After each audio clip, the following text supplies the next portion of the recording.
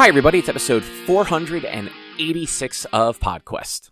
Hey! It is Wednesday, December 6th, 2023. I am Chris. With me is Druten. Hello. And Walnut. Hi, I'm here. It's December. It's cold, guys. I hate it. It was pleasant when I was out there earlier. I mean, I just went out. It's 39, and there's no sun usually, anymore. Yeah, that's the problem. It's not that it's cold. It's that it gets dark so early that I hate it so much. Yeah, like, I'm sure if I went out right now, I would be less happy. Mm-hmm. Yeah, absolutely. I hated it. I hated going out. I had to pick up medicine. I had to pick up dinner, and it was just like, it was too cold, and I regretted not warming up my my car before going out. Yeah, that was a mistake. So you didn't put your thing in your mouth and push the button? Or under your mouth? No, I mean, my car is close enough to where it works. Sometimes when I'm indoors, it might not work. I'm just making fun of you. You don't have to justify it. I'm letting you know that my car is close. Drew. Yes. Did you know that if you put your button, if you're trying to unlock your car, put your button up to your chin, it actually increases the distance of the range of the button? I have heard / seen this. Okay. Cobb and Erica think I'm weird for doing that. I've heard that it may be. I don't remember if it actually is a thing. I've also heard that the world is flat, but I don't believe it. I'm just saying, you think I'm crazy for doing this, but I've had it happen to where it won't work, but when I put it up to my chin, it'll work. It works. And maybe it's just putting it up high, but even when it's just in my hand up high, it won't necessarily work. It's a weird thing. It's a thing. It's a thing that works. Okay, get it on Mythbusters. What's his name? Is it Alan Pan is his name? I don't know who that is. I think there's a YouTuber he's a YouTuber who bought Mythbusters.com basically. And he bought the copyright to Mythbusters or something like that. Oh, wow. He also bought like the copyright to CNN or something. He got in a lot of trouble. I'll try to find the video and I'll post it. That's actually hilarious. He bought the copyright to CNN. He bought something for CNN. I can't remember what it was. He got in a lot of trouble, even though he legally purchased these things. Got in a lot of trouble, got cease and desist orders and whatnot. But like he was one of the contestants when they were trying to replace the Mythbusters. He was one of the contestants in that reality show. And I think he's friends with the actual Mythbusters or one of them. And he does a lot of like techie stuff on YouTube that I'll message him and see if he'll do a Mythbusters of, whether or not. Do it, and then I'll believe you. Button. Alright. I will. I won't, but I will. It's okay. It's already been done a decade ago. Yes, it actually helps. Really? See? Why, though? They're not 100% sure, but it is likely to do with the electromagnetic waves in your brain and the water molecules in your brain and the radio signal pulling the positive and negative ions in the water molecules in your brain. And so somehow I that could be giving the signal. I could be giving myself brain cancer every time I do this. I'm surprised it works for you at all. Trust me. Same. Sorry, couldn't resist that one. The YouTuber is Alan Pan, ALLEN space PAN, Alan Pan. I'll share the I'm in trouble with Mythbusters video on YouTube or on Discord later. But he's a great YouTuber as well. Like he's got some awesome stuff. I'll allow it. So we went to PAX this week. We did. Yeah. I guess last week technically. End of last week, beginning of this week. Depends how you define. Sunday's the first day of the week. Let's before we even talk about PAX, let's just get this out of the way for our adoring fans who are on the edge of their seat to know what we thought about Groundhog's Day, whatever it's called. None of us watched it. I watched it last night. Fuck you. Fuck you. So did I. Well, I mean, since we weren't going to talk about it, I wasn't going to fucking watch it. Because I hadn't watched it. None of us had watched it prior to yesterday, and then we decided we'll just talk about it next week. So... It was delightful. Alright, Cobb. No, let's go over it. Fucking Richie didn't do his fucking work. No, since we're not talking about it, why watch it? I'll watch it next week when we talk about it next week. But yeah, next week we will be talking about PAX Unplugged. Just we'll be talking about Groundhog's Day, not PAX Unplugged. Yeah, I'm sorry, Groundhog's Day. No. Sorry. Yeah. No, me and Just Kyle for- are going to spend the next hour and a half talking about Groundhog Day. You know, that's fine. We're going to reenact the movie. I got some Let's Plays to record. I'll just No, meet you guys and you go ahead and fucking start doing those stay Let's here. Plays. No, that's fine. Because I will probably forget about this next week when we're actually talking about it.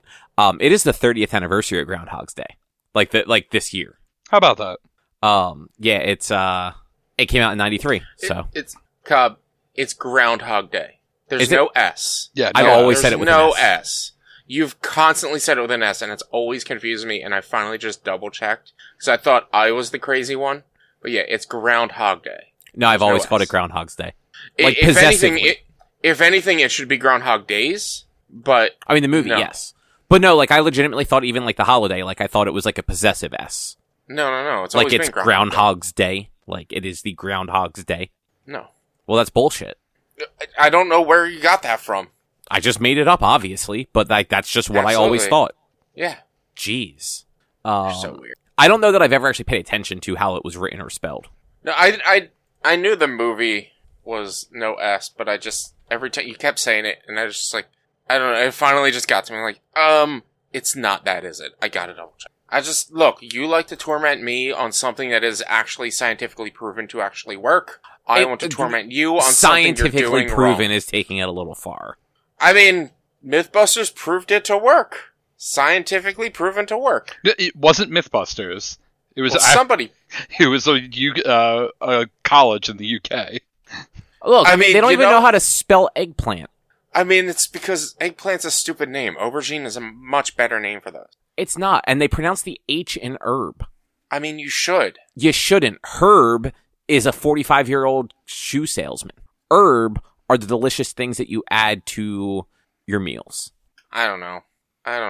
That's all I gotta say about that. Okay, anyway. Next week, we'll Yeah. talk about Groundhog Day, starring Bill Murray. This week, we're going to talk about PAX Unplugged 2023. Yes, PAX Unplugged. Oh my god. I was exhausted and beat up pretty much by the end of Sunday. I could barely move. I was okay. I mean, I set myself up for disaster having to walk home with like fucking 9, 10 games on friggin' Friday without a bag. And so my arms hurt throughout the rest of the weekend just because of that. Yeah, I carried the booster box home. But that only had like 4 games in it. Yeah, but I'm just saying, I carried, like, the box home. It was I know. awkward. Yeah. I carried, 4 separate games piled on top of each other home, plus another like 5 or 6 games in my bag itself.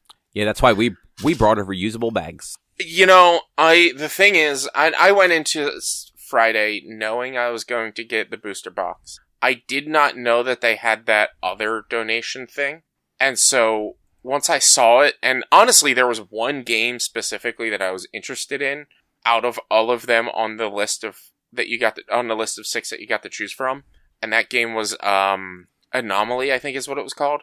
I saw that game and I was interested in it. The rest of them I really didn't care about, but I was like, you know what, $60 for 4 games. And as I'm considering doing this, the person before me walks away with the complete Everdell collection, which is like a $150, $300 fucking purchase or something. I don't really know. It's a lot of fucking money for $60 on top of the other 3 games. That's when I was like, I fucking have to do this. I have to do this. And I walk away with Blood Rage, which I'm not mad about that I got Blood Rage, because that's a great game, but my brother already owns Blood Rage, so I didn't really need it. I could have just borrowed it from him if I wanted to buy it. But still, it was worth it. It was absolutely worth it. Which, I mean, you know, like you said, it was for charity, and, like, Yeah. why not? Yeah, it was for charity, and then I bought the booster box as well, not realizing how much bigger the boxes were this year, and not then wanting to actually carry that box around with me all day. Oh, did you buy it, like, first thing? I bought it midday, but before my meeting with Hatchet Games. Okay, yeah, we always wait until we're getting ready to leave to buy those. Even if we are going to, like, stop and, like, open it up while at the show, we hold off until, like, close to when we're wrapping up. Yeah, I don't know what it was and why it was that I decided to buy it. I don't know why it was I decided to buy it then. I think it's just because I was there and I was at that booth and I was like, sure. Yeah. Why not? Or something. I will say, definitely a little bummed that like it wasn't just the giant stack of boxes to pick from.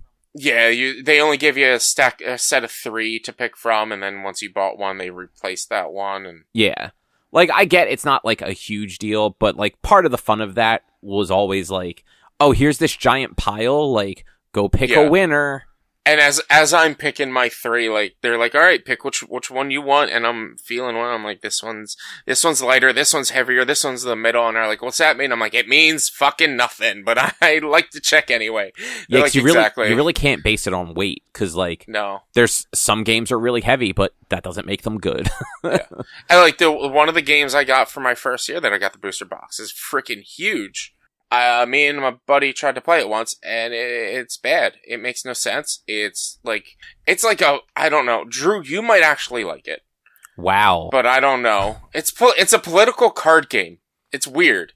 And I don't know why, but I feel like Drew might like it. But it's like, it's olden times politics. It's not modern day politics. It's like knights and queens and kings and fantasy. Is it chess? No. Did you get a chess board? I got a chess card game, yes. Okay. Yeah, we actually only got we got 4 games in ours, but one of them was every possible deck for something called like Yomi, like Yomi, which seems to be some sort of like card battling game, I'm assuming, because every deck is like themed for something different. Yeah. And I was very like, we opened the box and I'm just like, there are so many decks of cards in here, Jesus Christ. You also got the 5 Seals of Magic, which is a game that last year when I opened my box, somebody gave us because they already had a copy of. Oh, I remember that.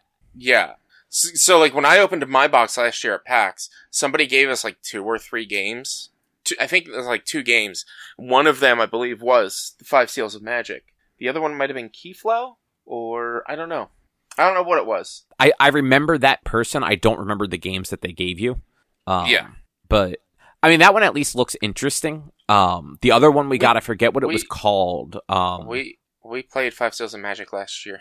Did we? After we got it. Yeah, we did. Okay. It was pretty good. I remember playing a game, again, like, I remember playing a game, like when, like, you got your booster box, but I don't remember what the game was, because it was a year ago.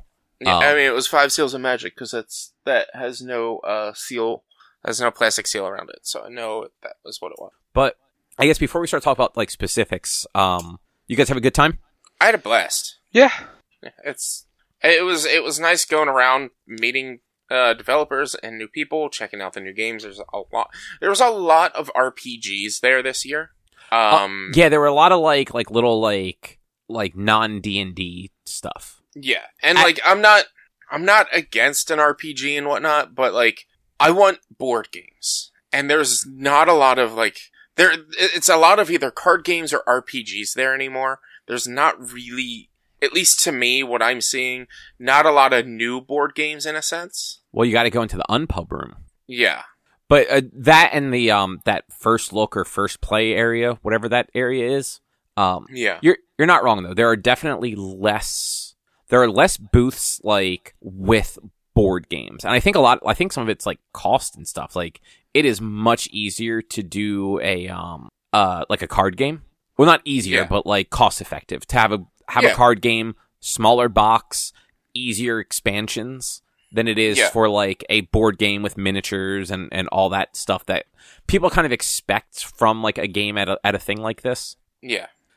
That's honestly why I like the library, because there are so many board games there, and most of them are like there's like a fun smattering of old stuff that you're definitely not finding anywhere, and relatively new stuff that like I'll talk about it later. But we played Nexus Infernum, that one booth that's there like every year, that's all gothic and black and everything. Yeah. And they have the Plague Doctor plushies. We got that out of the library and played it, and you know. That's a $60 game that we were able to basically test play first without having to wait for a table to open up at the booth and go through that awkwardness of having them like stand over us while we're playing and like all that weirdness. Mm-hmm. Yeah, I would much rather, like, I've seen that game every year. I've looked at it and been like, I want to see what this game is, but like you said, every time you walk by, it's a loaded booth. Like same with a Fire Tower or Watchtower, whatever it's called. Like I've always wanted to go in and try that game out at that booth, but that booth is always popping. There's always people there, and you can never get in unless you sit there and wait for a game to end to then get in. Mm-hmm. And that's like, that to me would be my only complaint is like, unfortunately, some of these booths are too small especially with like the smaller developers. It's too small to let someone go in and maybe find a spot to load up, to wait to try a game, or to find somebody to talk to, or even just watch a game without being just in the aisle, the walkway aisle. But like, you don't have that issue like the further down the stage, but like the closer to the end of the rows, it becomes even tighter and tighter and tighter. Yeah, and it's one of those, so like when you walk into the show floor, if you go to the far right, which I think were like the high 3,000, 4,000 aisles, they're much smaller aisles. And like, as you start walking, like, to the other side of the hall, like, the aisles open up a little bit more, but they also become oddly staggered in places because of larger booth placements, where, like, you have those booths that take up entire aisles and stuff like that, so it becomes a little harder to navigate up and down them. And there's a handful of aisles for no good reason are, like, 3 to 4 times wider. And it's like, why aren't these, like, brought in a little bit so that the other ones can be spread out? Just, like, you don't have to do a lot. Like, if you just shrink a couple of those aisles, like a couple feet, you can then give that extra space to the aisles that have no space. Honestly, what they need to do, I think they need to move the game library and play area somewhere else. And use that entire upstairs expo area for more walk space. No, this year would have been fine if they would have not had that giant queue area too. Yeah. Like, I don't know why that was a thing, but like, there was never a line in any of that I saw.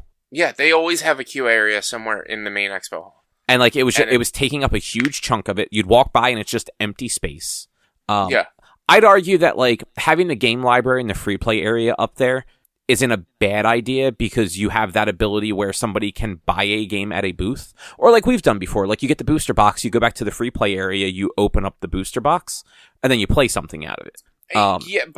But also if you move it to somewhere else, maybe somewhere that's not in the main expo hall, maybe it can be a little bit quieter. You have a little bit more space to try your game. Like, yes, there's tons of space in that area to play games in like that free play area, but like, one thing I don't like doing at PAX is getting a board game from the library, sitting down at a table, and playing that game. Because I can't hear anything. I don't know, especially if it's a game I've never played before.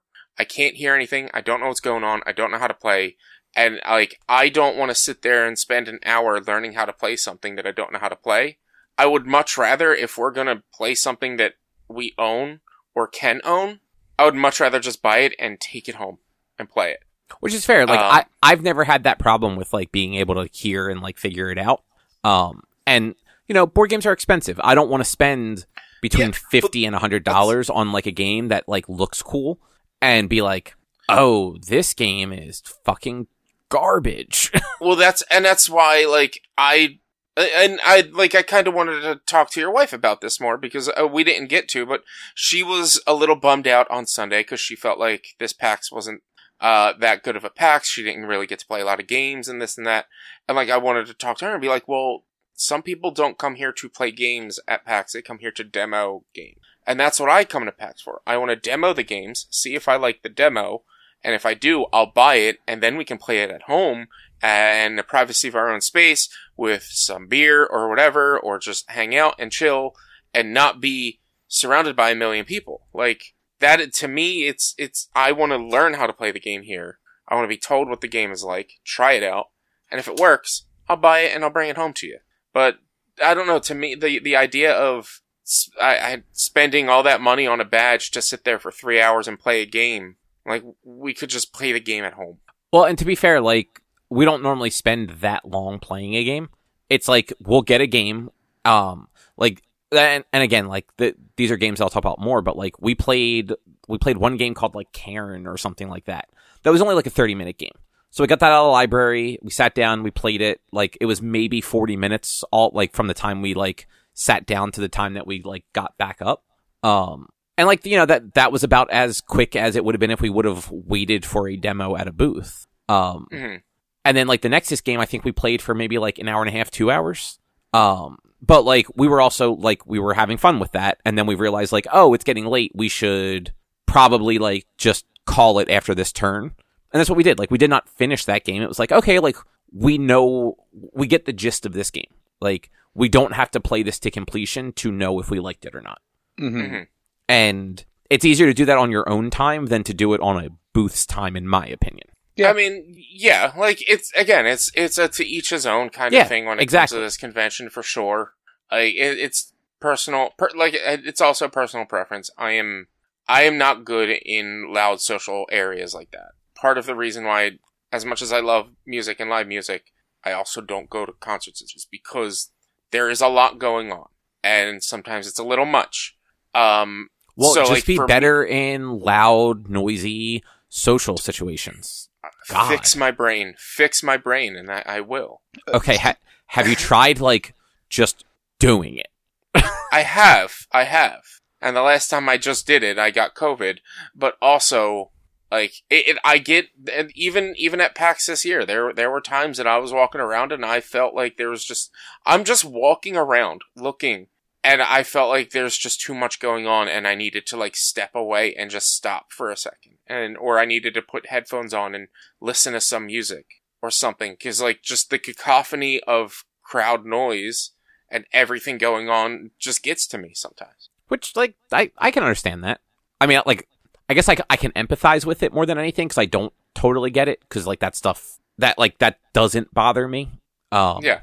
But, like, I can, you know, like, everyone has different stuff. Yeah. Like, I don't have, like, social anxiety or anything like that. I just don't like dealing with people all that much, which is why I'm kind of, like, I don't love the demoing at booths part of it, because it's, like, it's too much interaction with a person that I don't want to be interacting with, because 9 times out of 10, they're very salesy about it, because obviously that's their job. We've gotten lucky, like, most years we get lucky and, like, we stop at least one booth where either it's, like, an actual demo of the game, or we're chatting with the person enough that, like, they're not being, like, weird car salesy about it. They're just kind of, like, excited for the game, and that transfers much better. And it's like, okay, no, cool. Like, you're actually just into this. Like, yes, please keep telling me about your game. Show me how it works. But a lot of times, like, they're very much, you know, they're there to make money. I get it. I don't hold that against them. It's just not the situation I want to be in. Yeah. I want to look at the thing. I want to read the back of the box. Be like, that seems like it could be cool. I wonder if they have it in a library where I can, like, read the instruction manual and figure it out. Because that's also how I figure stuff out better. Like, I'm not a see how it's done person. I'm a let me read some instructions and then, like, do it a couple times and I'll get the gist of it. And that's, like, I'm a learn by taught and doing. I learn better if somebody shows me how to do it, shows me what's going on, and I do it myself. But if I've tried, there are board games I own that I've, like, read the book to try to learn how to play, and I did not understand it. And, like, I would have to watch video upon video upon video of how to play this game, and watch it multiple times to understand how to play a game, because I can't read a booklet and understand what it's telling me to do. I totally understand that. Like, sometimes you have to have the game in front of you, and you have to, like, pick up pieces and move them around while you're doing it. Yeah. Which is why, like, for me, the demo area is better, because it's like, okay, this is how you play. Like, this is the basic idea of the game, and you can get into further chaos, like, more times played, or with different modules of the game that we set up for you. That's just, yeah, I don't know. I'm rambling, I feel like. I mean, it's almost like different people learn different ways, and yours just happens to be the wrong way. No. No, like, it's everyone does, like, come to that stuff differently, and, like, games in particular where, like, there's rule sets and intricacies about it, like, you don't Like, not everyone is going to be able to just read a book and be like, okay, no, this makes total sense. Yeah. And, like, frankly, some games, the rules are not very well written. No. So, like, if that's already not how you're good at picking stuff up, it's going to be even worse when, like, the rule book's just not very well done. Yeah. Any other kind of general things either of you guys want to mention, though? I still have not been able to do anything D&D related at PAX, and it has been, 5-6 years now? I think 2017 or 18 was the first year. But they did skip a year. Yeah. Right? Yeah, 2020 they didn't do.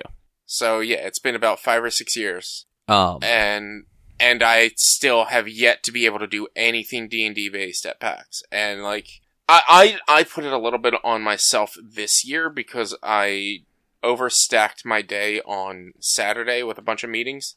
That, like, if I had, like, maybe not had one going so late at, like, 3 o'clock and maybe had it on Sunday, I probably could have figured out some sort of, what's it called?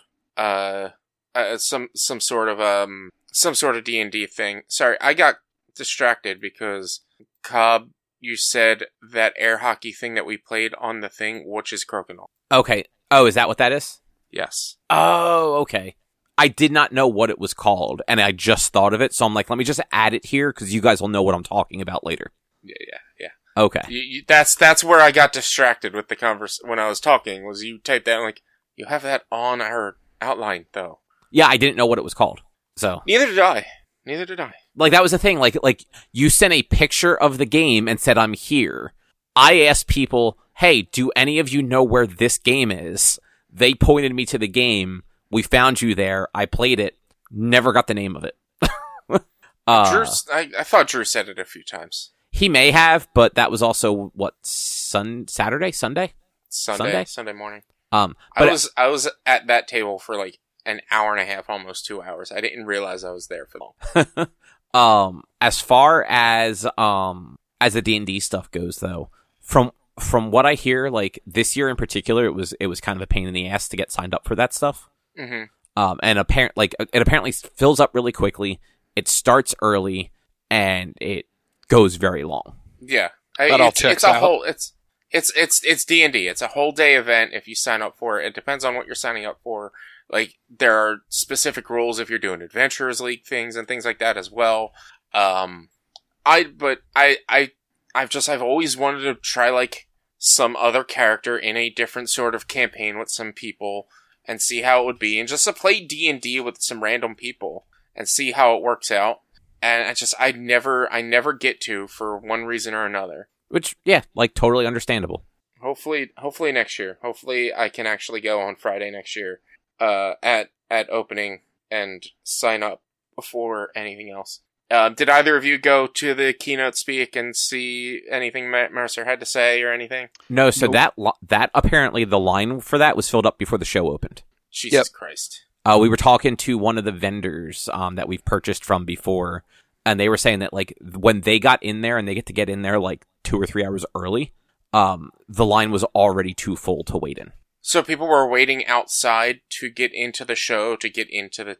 Yep. Well, I mean, like, you could get into the convention center at 8 a.m. Okay. Just the expo hall did not open till 10. But there were people waiting outside, like, earlier than that, waiting to get in there to immediately queue up for the thing. Because it was upstairs in the grand ballroom thing, I believe, right? Mm-hmm. Yeah. I have no idea. I had no idea where it even was. So the big stuff is always like the main entrance hall that's like above the Hard Rock. Yeah. If those like stairs on either side of like the entranceway basically lead up to like a big theater. Okay. I do want to say the app, I think this year was bad. Yeah, I did not like the app.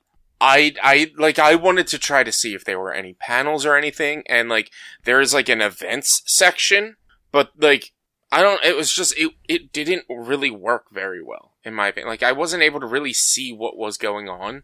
I wasn't able to filter for panels or for like time. Like you just had to go to your time frame and see if there's something there. And like I don't know, I just thought the app itself, the PAX app, was bad. Yeah, so it's not just PAX. Like the Anime NYC app was equally pretty shit. We bought a couple of things off of like artists there, And Mhm. I'm 99% sure in previous years we were able to search like table numbers. This year we bought a blanket off of somebody, and it ended up getting they sold out of them at the show. So we bought it to order to get like shipped to us. And when it arrived, we didn't remember what the table was. So, because Erica wanted to take a picture and like tag them in it. So I downloaded the app again and I opened up the list, and you can't search for table numbers. So like I knew the general area where the table should have been in. The map isn't interactive, so you can't click on the table numbers, and you can't sort the list of artists at all. It's alphabetical and that's it. Mhm. So like it was actually useless to have because you also couldn't click on stuff and then go back. Every time you went back, it brought you back to the top of the list. Yeah. Yeah, it was terrible. But yeah, the PAX app was not much better. But what you gonna do? I guess we'll start. You guys had some meetings at the Forever Stoked booth. Yeah.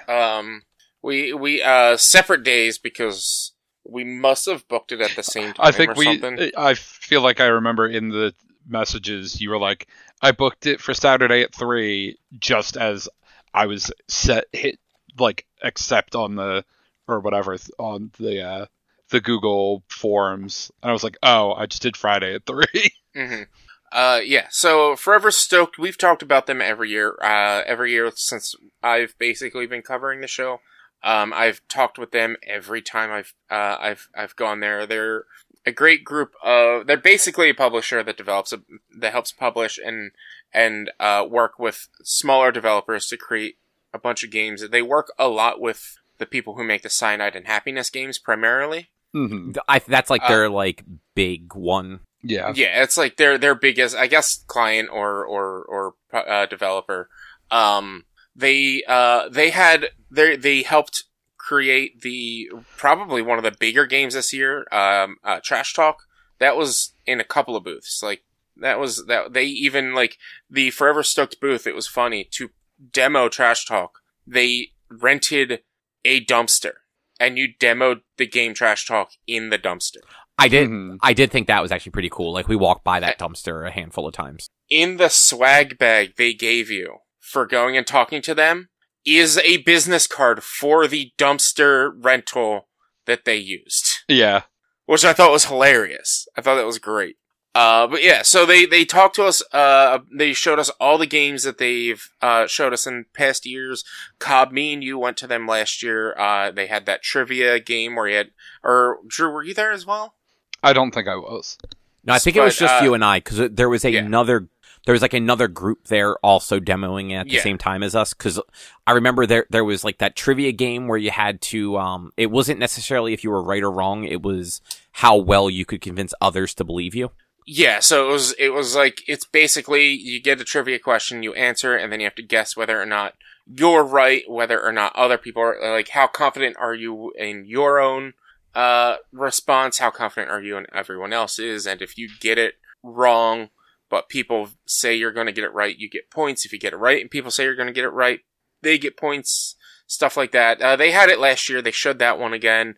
What else did they have last year? They showed us, the movies game, which was made up movies. Up movies. They had that last year. And so, like, the thing with that one last year, at least, like they had the creator there who was definitely just like a dude and his friend who like made a game. Oh, he was there this year too. He was there showing off the game, and I think they have an NSFW version too, like an expansion for it. I'm trying to think what else. And their biggest game that they were showing off was Trash Talk, which last year, Cobb, they told us we weren't allowed to share anything, or we weren't allowed to share pictures of, but we were allowed to like comment on it. This year, it's finally out. And basically, Trash Talk is a pseudo cooperative game where it's you have one person who has basically a DM shield, and you have a list of cards with words on them. And there are several trash items, basically. And you're raccoons, right? Or possums? The person that is the one person behind the DM screen is a raccoon. Everyone else are possums. Yeah. And so the person behind the screen has to associate somehow items with the cards. And then the people who are playing against them pretty much have to get into the possum's head, or get into the raccoon's head and guess what items are associated with what words. And every round you add an additional item, there's an additional card. You get one guess for the round. If you get it wrong, if you get them all wrong, you wipe the cards and put new cards out and they try to guess again. But if any of the cards were right, that one stays, I think. I can't 100% remember. Yes. But and they sell the game with just like little trinket pieces, and they even have like a BYOT, which is bring your own trash. That's and so fun. you can like bring other little, as long as you have two similar trinkets or trinkets of similar variety, you can use those as well and keep making the game bigger and bigger and bigger. So yeah, they showed that off a little bit last year. They also, last year, they showed off a game to us that we weren't allowed to take pictures of at all, that they actually let us take pictures of, but we still, even though it's printed on the cards, not allowed to talk about the name. We don't know the name of the game. But it's that Cyanide and Happiness battle game that they had, where it was... Oh, right. And it was like the businessman, and he gets the intern as a helper, or like Zeus as somebody's helper and whatnot. Like, they actually had that game set up and demoing. I've got a couple of pictures of it and things like that. But that was back on there. It just a bunch of, like, I don't want to sound negative by saying it's a lot of the same things that they've been showing the past few years, but like, they do add stuff every year. They do have a new game that they're working on, that we're not allowed to share pictures of, but we are allowed to talk about it. It was it Floppy Nights? Yes. Which is apparently a video game? Yeah, there's a video game called... That is quite the name. There's a video game called Floppy Nights that, they have been working with a team to adapt that into a tabletop board game. They don't really have a lot going, like, they were just playtesting it and showing, like, demoing it a little bit, but we weren't allowed to share pictures or anything like that, but obviously we are openly allowed to talk about it. If you've ever played Floppy Nights, from what they're saying, people who have played it are really digging the concept of what they have behind this game. I've never played Floppy Nights. I think I wanted to look it up because I totally forgot about it until earlier today, that I wanted to look up and find out if it's free anywhere to play, but I completely forgot.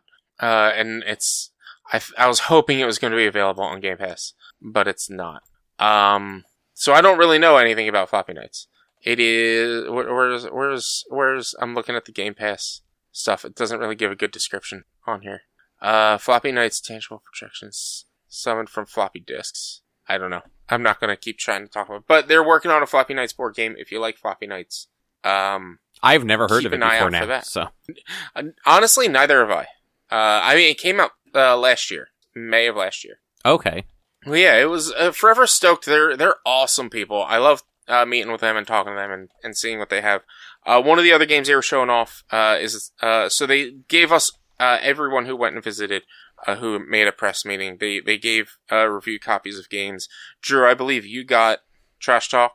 Yeah, I grabbed a copy of Trash Talk. Yeah, and I went, since knowing that Drew had already gotten Trash Talk, I basically picked up their cheapest game, I think, with Heads Will Roll, which is basically a kind of a dice roller. It's a pocket game that you can bring around with you anywhere, where there are there's like a couple of different kinds of die that you roll, and you have to like hit the heads together. So I can't 100% remember how it went. So there's two sets of skulls. They're bronze or gold, whatever you want to call them, and then silver skulls. There is a shield and a treasure chest. You take all the pieces and you roll them all out on the table. The objective is to then, you get one shot to flick the shield into the treasure chest and collect the treasure, unless you are able to flick the shield between a pair of the matching skulls. Then you get a bonus point and another shot. Yeah. But, you might be in a spot where it's like, oh, well, the shield's right next to the treasure chest, but I could go backwards through the skull and then try to hit the chest or whatever. Or Yeah. just be like, nah, I'm going to just take my point and hit the Yeah. chest.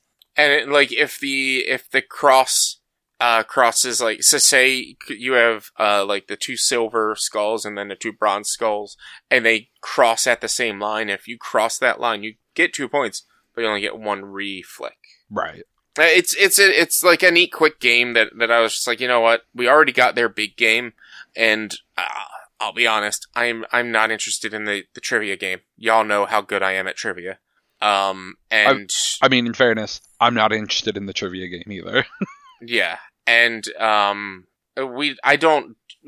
haven't been to a party in frickin' 4 years to get a party game like Made Up Movies, so I wasn't gonna grab that.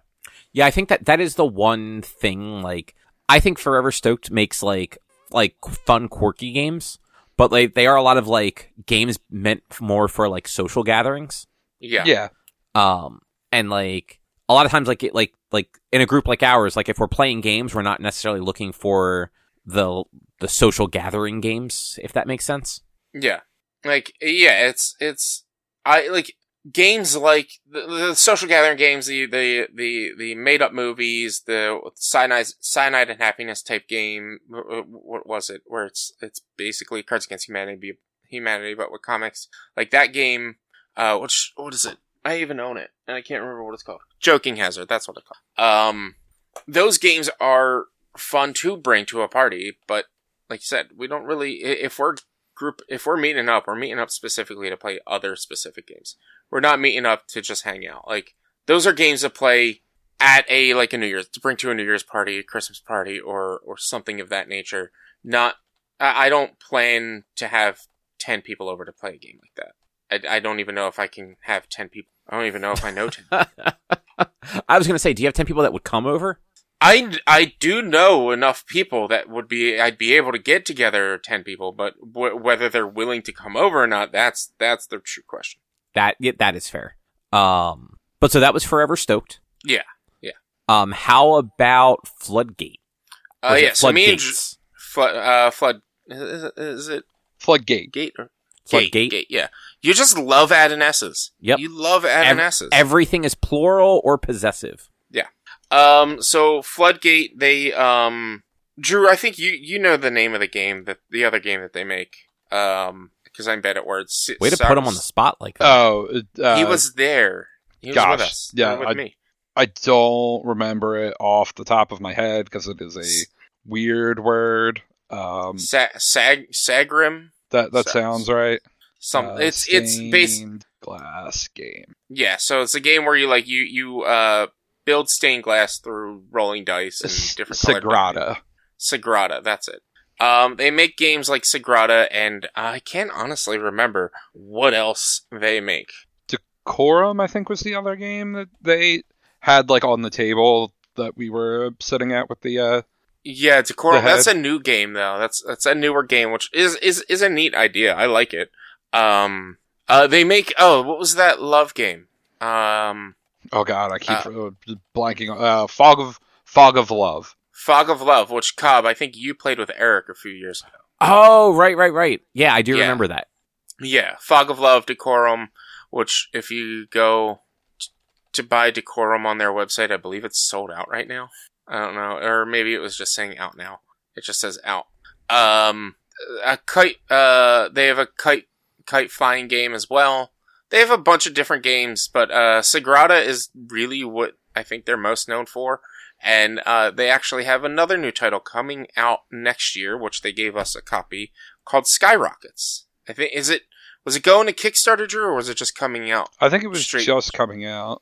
Yeah, I think it's going to be coming out in February, I believe. I'll have to double check that when we do something a little bit more for it. January 23rd. There you go. Which is basically you are a wizard developing or making a fireworks display.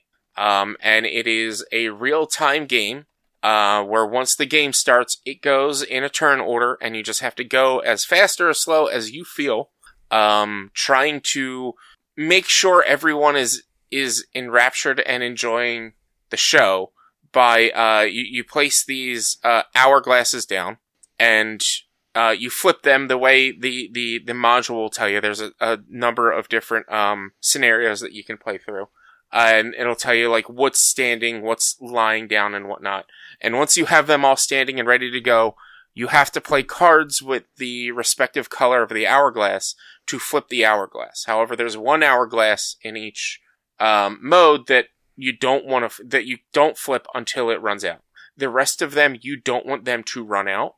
So you have to constantly keep flipping the right ones to make sure they don't run out, which means you could sit there and wait before you play a card, because once you play a card, you have to flip them. Or you can play the cards right away back to back to back and keep flipping them back and forth. And each different color sand timer runs at a different speed. Yeah. So like we were constantly having to flip red because red runs very fast. If one of the timers that aren't supposed to run out runs out, you lose a star. The goal is to get 3 stars, like in Angry Birds and all other mobile games. But if the color that is supposed to run out runs out, then you play that card, you flip it, and you go to the next. You keep going, and like you have to 3-4 rounds. Every time it runs out, it has to run out X amount of times for you to end the game. Or you have to lose all 3 stars. Once you lose all 3 stars, game over, I think. But it's a very fast-paced game.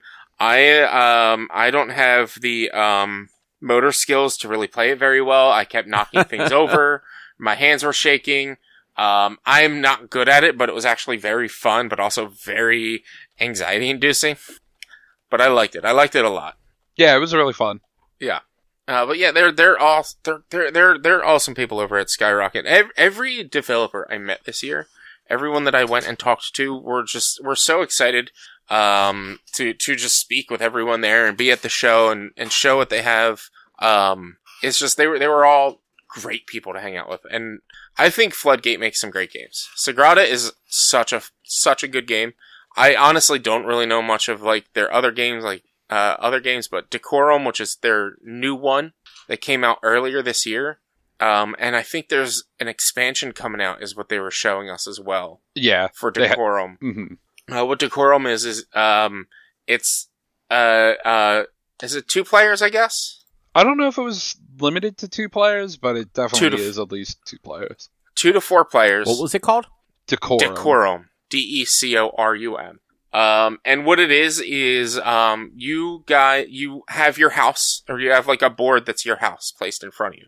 And you each get different cards of how to set up a room or your house in one way or the other. And you have to play the cards to like color the bedroom in blue, or put a green lamp in the bathroom, or this or that or whatever. You have to play these different cards, and without telling whoever you're playing with that you don't want that there, or you do want that there because that's what your card says, you have to respond to them in pretty much a passive-aggressive tone of whether or not that was a good or bad way to play that card. Mm-hmm. So, like, you place the green lamp in the blue bathroom, and you can just be like, why would you do that? So it Sims the board game? What's that? It Sims the board game. Kind of, yeah. You'd be like, why would you do that? Or, I think this would work better somewhere else, or, I don't know. I don't 100%, know, the limitations of what you can and can't say when it comes to the rules. But it was a fun, but potentially argument-causing game, depending on how you talk to people. And probably who you're playing with. And, yeah, definitely who you're playing with, for sure. Yeah.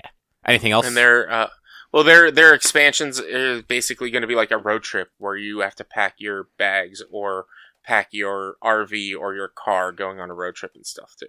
Or that you're moving out from your house, and so you have to decorate the house in a specific way for the buyer and whatnot too. Mm-hmm. It's very cool.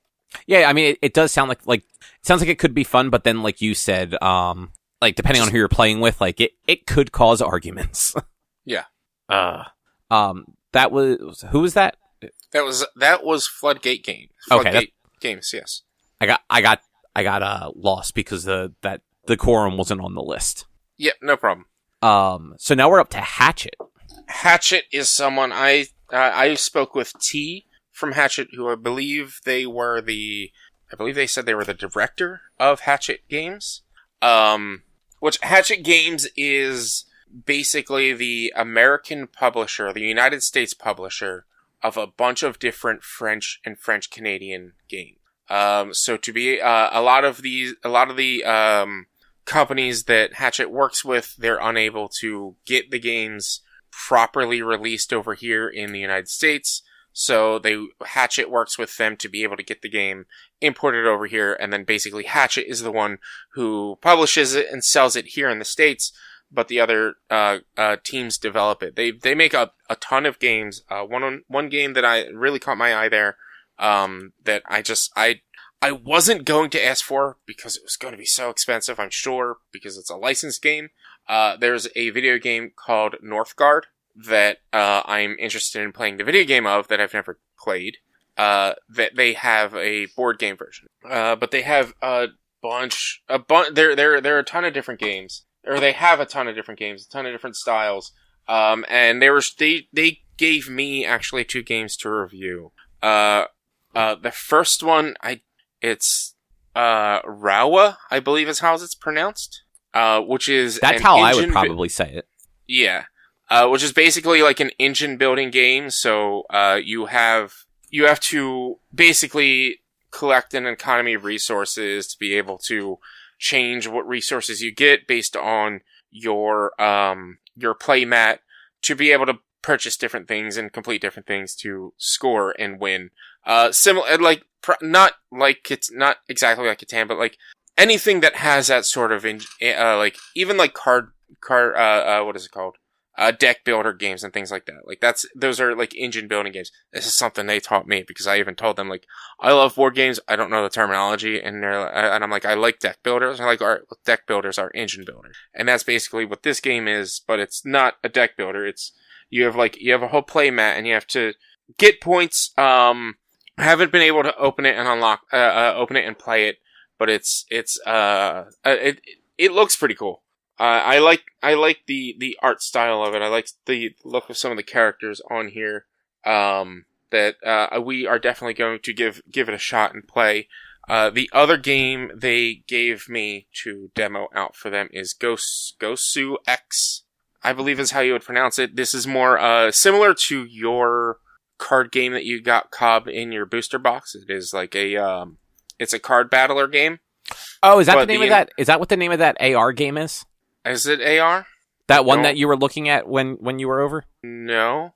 Oh, you're talking about the Yomi game, the one that we got all the packs of? Yeah, the Yomi game. Yeah. Okay, I thought you meant that other game that I said we had 2 copies of. No. Yomi.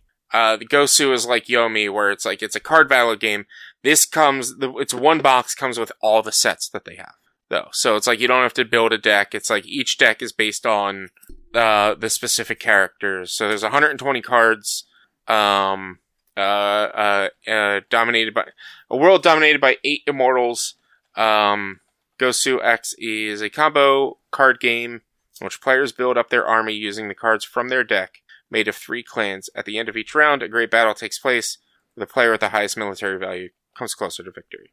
I know specifically you, Cobb, you're not very into card battler games. Not really, no. Like every once in a while, like maybe that Yomi game actually, or we bought one a few years ago called Epic, where the decks were all self-contained. Mm-hmm. Like you just picked up a deck and just played with those cards. Yeah, that I didn't mind as much because there wasn't. I don't like the deck building aspect of card battlers, like Magic the Gathering, Pokemon, stuff like that. Yeah. Well, that's the good news about this one is like there's seemingly you just pick 3 different clans out of all the clans that they have, and it tells you which cards to add onto your deck, and then you shuffle it up and you play against each other. Okay. Yeah. So, but Drew, you like card battlers, so right? I mean, yeah, they're fine. Yeah. I'm not gonna say like I'm a blanket. Yeah, they're all good, but always would try one. Yeah, you're not against them, or you're not gonna not gonna hate it just because it's a card. Yeah, exactly. But I am with Cobb on like I'm not into collectible trading card games anymore. I don't have like that energy, but no, neither do I. I would much rather I have at least 1 or 2 other games in my house that I got that is straight up, it was a card battle game where you buy the sets, and it's not a collectible card game. It is just, you buy the sets and you play against them. Super Show. Yeah, the wrestling game. That's the wrestling game. That is also, it's like similar to this, where you buy the decks. You don't mix and match the cards. You buy the decks and you play with those decks. But yeah, so in my opinion, Hatchet Games, I had, they were very accommodating, and awesome to talk to, and I, look forward to our relationship with them moving forward. We do have to work on figuring out some sort of content, and we will work on content for these review copies and games that we've gotten from everyone, but I did just want to give a quick shout out and say thank you for the games. It was definitely not necessary, definitely not expected, and I appreciate all of the review copies, everything from Forever Soak getting both Trash Talk and Heads Will Roll, from Floodgate getting Skyrockets, and from Hatchet getting Rawa and Gosu X. Like, I appreciate this a lot. You didn't have to do this. None of yous did. And I promise you, we'll get something out there with these games. The best thing I heard was pretty much from everyone that I talked to, when it came to making further content with the review copies. Like, especially T, they said, don't break your back on this. This is a hobby. This is your side project. Get it when you can. Get it done when you can, and send it to us when you can. And they turn around like, if you reach out to us before you get anything out of what we already sent you, then we'll probably be like, well, what have you done for us yet? But if you start working on things and you get it done, and we might be able to work together, which I'm like super excited to work with more developers. And then they even said, if you get a game that you don't like just because you're not vibing with it, don't trash it. Let us know you're not vibing with it, and we'll work with you. And so, like, Gosu X might be one of those games where it's like, all right, if none of us are really vibing with it that much, it might be one of those games where we reach out and be like, hey, you gave us this a review. We're not really sure how we're feeling about it. But I super appreciate meeting with everyone I met with. There's one other developer I met with this weekend, which is Gamey. But they were all super accommodating. Even at Gamey, they were accommodating. But I really do appreciate, the review copies that they gave us. It was awesome. Definitely not needed. Did you want to talk a little bit about Gamey now? Yeah, I'll talk about Gamey. Gamey, I spoke with them Saturday morning. They were super awesome and accommodating, because I was 15 minutes late for my meeting because the trains were running slow, and it was a shit show to actually get into the show on Saturday morning, because it always is. And then they also moved their booth. So their booth was like 4260, but the row 42 only went up to like 4250. And they moved like the last couple of booths over to the side by like the 38s, where it was like along a line, it's like the back end of the row. So if you're at 38 and you walked all the way up, and then there was a bunch of booths like at the end of the line, just facing towards you and not in the line, if you get what I'm saying. Apparently before, I guess just before the convention, they didn't have a spot for the enforcers to hang out in, so they needed to quickly set that up. So all of the printed material for the show would have had the map show that that row 42 went all the way up to like 4280 or 4290, whatever. But it wasn't until you looked at the map on the app where it updated that everyone was moved somewhere else. Or some people were moved somewhere else because they needed a spot for enforcers.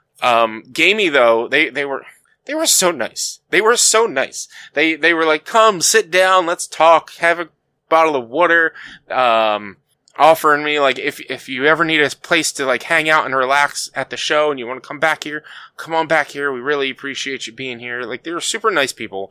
I feel bad because I don't remember the owners' names. But they started making games during the pandemic. It was their pandemic project. And one of the first games they created was the game that I bought from them, Ray Racers, which is basically a combination of Tron with, Drew, what's that dragon game that you... Sorrow, yeah. It's a combination of Tron and Sorrow, where, like, you're trying to lock people in and make them, instead of, like, not cross paths, you're trying to make them cross your path to crash so that you win, and last person left wins. But the game they were showcasing mostly this year was a new game of theirs that was just recently released within like the past few weeks, and like they chose specifically this time and PAX to release it because it's called the Tree Trimming Game. And it's a Christmas game where you set up the board and you lay Christmas tree ornaments all up and down the all around on the board, and it's just like the same decorations can't be touching each other in any of the directions, up, down, left, right, and diagonally. So you need to make sure to put them in the right spot. And sometimes when you fill a spot, you have to go read a card, and it's just like a general Christmas question, like which dessert do you like more? Fresh sugar cookies or apple pie? Or how many reindeer were there? Or is it like, it's a very family-friendly, kid-friendly game. And that's what they said that they strive to do, is to make games that are quick to pick up, family-friendly, kid-friendly, so that everyone can play them. And they were super cool, super accommodating, and I really like the idea of Ray Racers, so I bought that from them. I haven't had a chance to play it, but it looks pretty cool. It's got some pretty colors. So yeah. What? It's just like, it looks cool. It's got pretty colors. I like it's similar to that Sora game. So I feel like you guys would like it too, because you guys like that Sora game. The only thing is each I don't know what I'm trying to say. But yeah, it looks cool. I wish I would have been able to play it. I wish I had more from them. I need to do better next year. This is just a note to myself. I need to like take notes, write things down, record things or something like that. Like get an audio recorder to record what they're saying or something, so that this way I can like re-listen to it and take better notes. Cause when I'm there, I give them my attention and I pay attention to what they're saying and I listen to them. But like I've already said, when it's loud and there's a lot of noise going on, it's like, I have to focus on listening to them, because if I focus on writing, I'm not going to listen. So I'm there in the moment with them, and I'm not recording anything. So I won't always fully remember everything that we talked about or that was said. So that's just a complaint on me and not a complaint on anything else. It's just, I agree that it's a complaint on you. I gotta do better is what it is. You do. You gotta get good. I do. I will say, just circling back to the pretty colors thing, it's funny how like the games that are like goofy and bright and all of that tend to just be very fun for one reason or another. Like, not always, but like oftentimes, like the games that are bright and colorful are the ones that just seem to be more interesting than like the dark and dour. Yeah. I mean, the dark colored games, the dark and dour games are usually more strategy focused and more like adult oriented and hardcore, whereas the bright colored games tend to be more family friendly and just like, hey, pick this up, play for 20 minutes, half hour, and you're done, and everyone can play. Mm-hmm. Which are always good. Yeah, I mean, they have to be captivating enough to keep the attention of a child, but also interesting enough to where an adult is going to want to keep playing them. And there's always like, because I've played strictly kid games, and like I've played, there were games that I've played with like my friends' kids or even my nieces, and just like, this game does not hold an adult's interest, but you play it with them anyway because that's what they want to do. But then there's games like Ray Tracers, I think, that would keep both adults and kids of a certain age interested enough to where it's going to be fun for both sides. That's fair. Game design, man. Design. It's tough. It is. That's why we don't do it. Yep. We just bitch at other people's game design. True. Anything else you want to say about Gamey, though, before we move along? No. Everyone I met, like I said, everyone I met this weekend were super awesome and fantastic to talk to and accommodating. And I really hope we can get like some sort of like partnership going with a lot of them or all of them in the future.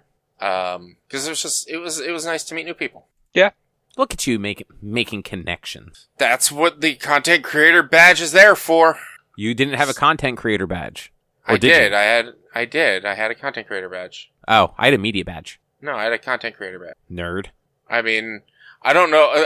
Apparently I signed up for friggin' a panel badge initially, so I don't know why, but it's all the same. Media badge and content creator badge are basically the same. But look, so here's the thing.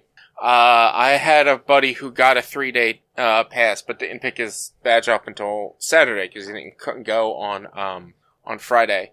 He got a special. he got a special guest pass. Really? They gave him a special guest pass when he picked up his badge. A speaker pass when he picked up his badge, and they just gave it to him. They didn't question it or anything, and so he was like, What is this? And he showed me, and I'm like, dude, you could, get into the speaker room and stuff like that. You could, get behind the scenes with this badge. He's like, really? And I'm like, yeah, I'm pretty sure you can. I run into him on Saturday. I run into him on Sunday, and he's like, I got, a 5% discount for having this badge at a booth. I'm like, yes, you did. Because they think you are a special guest and you're working the convention. I could have gotten some money off using my content creator badge at a couple of booths because I'm working the convention. And so they'll give you some money off. Yes, they do that here. And he's like, this is ridiculous. I'm like, I don't know why you got the badge, but hey, go hang out with Matt Mercer and ask him all the D&D questions or some shit. Was he even there beyond just Friday? I'm sure Mercer left Friday as soon as he got done. Maybe he hung out at the show for a couple of hours, but I'm sure he wasn't there Saturday and Sunday for sure. Yeah, I didn't think so, but I wasn't sure. Yeah, he had no obligations, no other obligations beyond just the keynote speaker, on Friday. Which, busy dude. Yeah. When you run your own company that has several companies attached to it, you're constantly busy, as well as being a professional voice actor. Well, Rich, what I'm hearing is you've got some catching up to do. Oh yeah, absolutely. I'm working on it. All right, as long as you're working on it.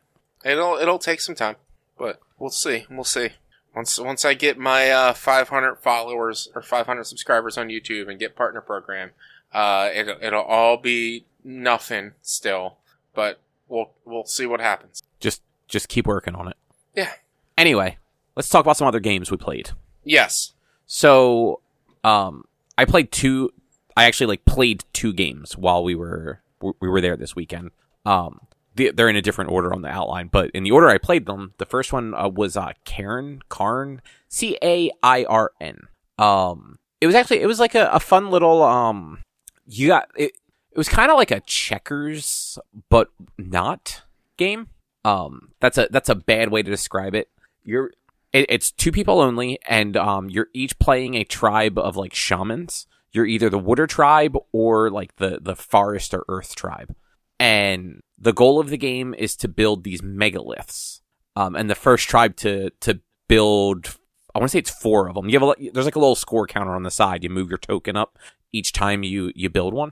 The first one to, I think it's 4, is the winner. And each time you manage to build one, it goes onto the board, and it adds some sort of effect. Some of them let you move move from that monolith or megalith to any other one on the board.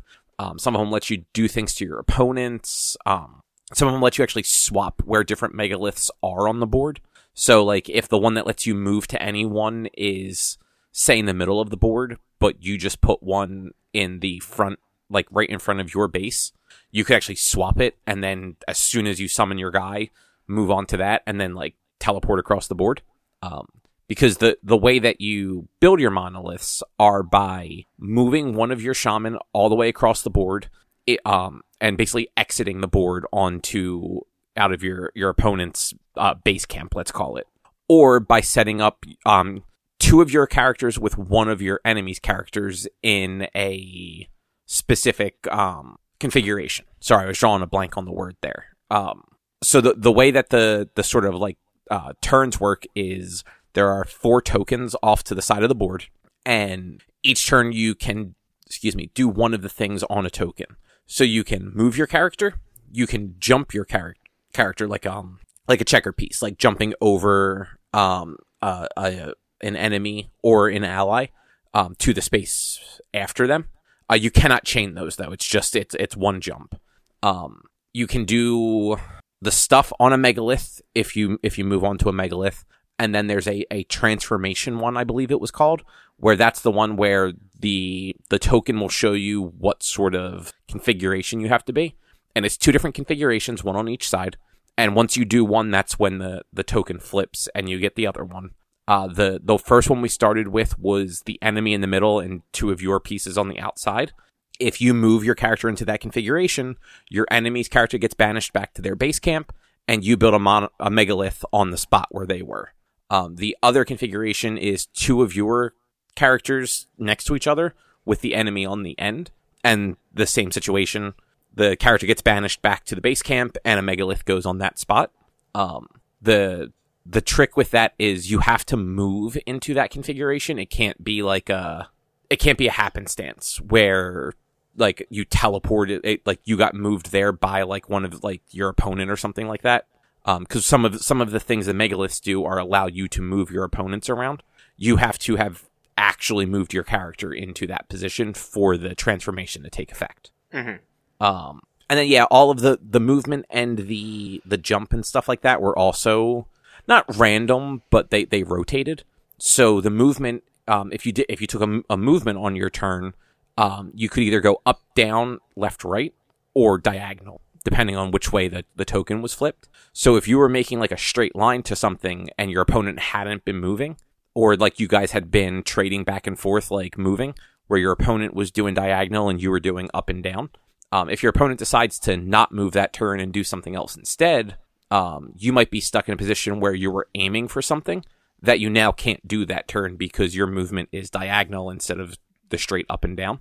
And then the last thing you can kind of do on your turn is summon more of your shamans if you have them in the base camp. You start with 3 of them, and there are 2 summoning circles on either side. Also where it's, you have a token for it. So you can either summon them onto the black squares or the white squares. If you have something already on one of those squares, like a character, either yours or your opponent's, you can't summon though. So you have to make sure that if you're trying to like load up the board with your pieces, that you're getting them off of those spots right away too, or you're just going to block yourself from being able to do. Mm-hmm. And like I said at the beginning, like it was a quick game. It took us maybe 40 minutes start to finish, and that's like unpacking the game, reading the rules, moving stuff around to figure out what it all meant, and like playing a round of it. And Nice. And because it was a little like, it's not random, but it's not as strategic as like a game of chess would be. It actually ended up being a very close game. And if I remember correctly, Erica actually won.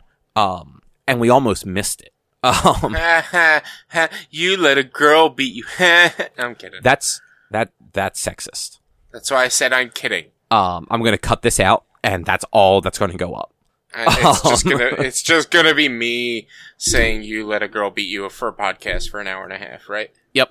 Okay. But yeah, so it just happened to be that the turn before she had moved herself into the configuration for like banishing me and summoning a monolith, but we hadn't paid attention because it was a diagonal, and there were other pieces involved too. So like she had another character on her other side, and I think I had one more next to me. So like there was enough stuff kind of like bunched together that neither of us noticed it at first. And so like I did my next turn, which wasn't moving those characters. She started her next turn, and I'm looking at the board, and I look over at the transformation token, and I'm like, oh, you won, and we just missed it. Nice. Yeah. But yeah, it was like a fun little game. It's from 2019, so it's relatively recent. Yeah. That reminds me of a game Eric got, I think it was like 2nd or 3rd PAX, where it was a chess game, but it was like the board was broken up into 3 boards, and it was past, present, and future chess. And so if you did something in past chess, it would affect future chess and present chess and stuff like that. I can't remember what it was. I know the game you're talking about, yeah, but I also don't know the name. But I've seen it. It seems like a very cool game, but I've never played it. It sounds familiar to me too, and I can't place it. But, it happens. The other game that we played was Nexus Infernum, which, like I said before, it's that big gothic dark black booth that has like the Plague Doctor stuff, and they've always got tables and stuff demoing these games in their booth. Part of the reason why we tried it was because every year we see this game, and it's like aesthetically, like it looks neat, like it looks like a dark, like spooky game almost.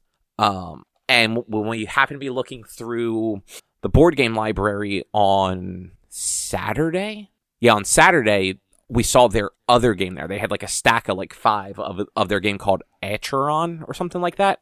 Yeah. So I'm like, oh well, maybe we'll try that on Sunday. Like we'll see if their games are any good, and then we'll know if it's like worth the money, because they weren't cheap games. And so we go over the booth on Sunday, and all of those are gone. And just by happenstance, we spotted a copy of this Nexus Infernum. So we grabbed that. We actually, I had texted our friend Matt, who, Rich, Drew, you met him at PAX. And he came over and played with us. And then randomly, he spotted a dude that he went to college with in Louisiana. And we got that guy to join us too. So we had a 4-player game. I want to say it's up to 5 or 6. I forget how many cards were there. I'll say this up front. Not good instructions. This game had 2 to 5 players. 2 to 5 players. For Nexus Infernum, yeah. Yeah. The instruction manual for this game was not good. The one picture they had of the board didn't have everything labeled, and didn't really have it wasn't a good picture, like good angles of anything. So, and the game had a lot of pieces, like a lot of tokens, a lot of like things for standees, and not having some sort of reference for what the fuck they are. It was very hard to like figure out like how to do the initial setup. Mm-hmm. Like it probably, and Rich, kind of like to like one of your complaints earlier, it probably took us, I don't know, half an hour just to figure out how to play. Yeah. Because of just how bad the instruction manual was. Yeah. Half hour just to figure out how to play, and then you get into it, and it's still going to be like at least another half hour to understand how to play when you're playing. So that half hour, that's also what I mean. Like, it was a half hour of like figuring out what the stuff was and what it meant to play. Mm-hmm. But like once we figured it out, and Drew, you were there for at least a good chunk of that part of it. Mm-hmm. It like the game made sense. Like once you kind of understood what it was trying to tell you to do, you just had to do a couple rounds for it to actually make sense, which happens in a lot of games, but most games have better instructions with like, at the very least, pictures in the beginning of it pointing out what the different components are. So you can be like, cool, I know what these are. Right. The best this had was like on the back, it listed what was in the box. But when it's like 40 of these tokens, 30 of these tokens, 50 of these tokens, I'm not counting the fucking tokens to figure out which ones are which. Like, I'm just going to hope for the best. Mm-hmm. If they would have had little pictures next to them, it would have been easier. But that aside, like, I thought it was a fun game. The sort of like scenario for it is you are a necromancer, and you're trying to like summon the energies of like the undead realm or some nonsense like that. So you have 6 little skeleton warriors that you can summon into the game. There are a slew of demons that you can create PAX with. And the whole idea is you are trying to gather Nexus energies from these portals to either create PAX or to do other things during your turn. So there were I think there were 5 portals in total. And basically each turn, the first thing that each player does is they would roll the portal die, which was a 6-sided die that had, there were 6 portals. There we go. 6-sided die that had like the icon of each portal on it. And then they would roll 2 4-sided die that were the different colors of energy that you could get from the portals. And it would basically be like, if you rolled like blue and green and the knife portal, you'd put 2 blue and 2 green energy onto the knife portal, and that would kind of be the pool that you could then channel from if that's what you chose to do on your turn. And then the rest of your turn, you had the options of trying to summon one of your skeleton knight guys onto the field, moving a skeleton knight guy, fighting somebody else's skeleton knight guy with yours, or channeling. And channeling is what lets you take some of those energies from the different portals.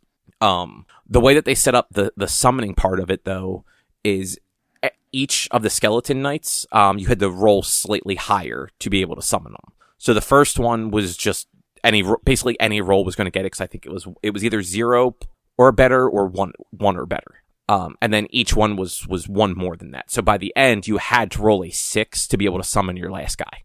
And it's just 1 die, 1 6-sided die. So it's not like it's you're not getting like 2 rolls and like best and like adding them together. The best you could do was, if you had the energy, you could spend 1 of the energy to roll a second die, and if that one happened to be a 6, you got it. But it was still not adding anything together.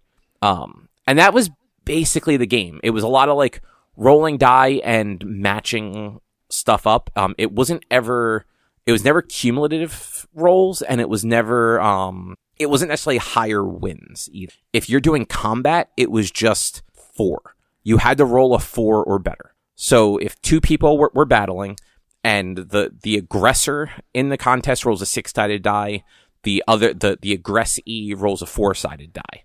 If they both roll 4s, both of their characters get sent back to the board to be summoned again, and that's it. If the aggressor rolls a 4 or better, and the aggressee doesn't, then only the aggressee's piece goes back, and if that aggressee has any of the winning token things, I forget what they were called, one of them gets given to the winner. But it's kind of like, it's not just we're both going to roll a 6-sided die, and whoever rolls higher wins, like a D&D or something like that. Yeah. Which made it a little more interesting. And then you had your demons that you could summon, that every time you summoned 2 of the same type of demon at the same level, you unlock like a perk on your board, and everybody had the same perks. So it was like, you get to roll that extra summoning die right away. You get a +1 to your attack rolls, things like that. Like nothing major, but things that could actually impact the game pretty heavily. And then the last piece were the level 3 summoning things actually became like your familiar or something like that. So they didn't give you anything special, but you did, you got some sort of bonus from them. So like the one that I summoned gave me a +4 to like my winning points. So I ended up winning because I had that +4.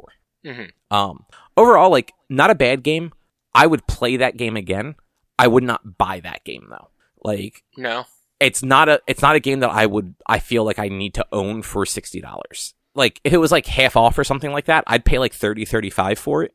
Cause I do think it was fun. It would definitely work as a 2-player game, but like 3 to 4 is probably the sweet spot for it, because if it's just 2 players, you're only ever going to have one person to aggress against, and it's not going to be so much a strategy of, well, let me like attack this person and try and get them off the board. It's just going to be, let me just keep summoning stuff so that I have the most and hope for the best from there. Mm-hmm. But like 3 or 4, you get a little more tactical with it, because you're getting more energies are being summoned into the game. There's more people to kind of watch out for. Becomes a little more strategic. Yeah. Mm-hmm.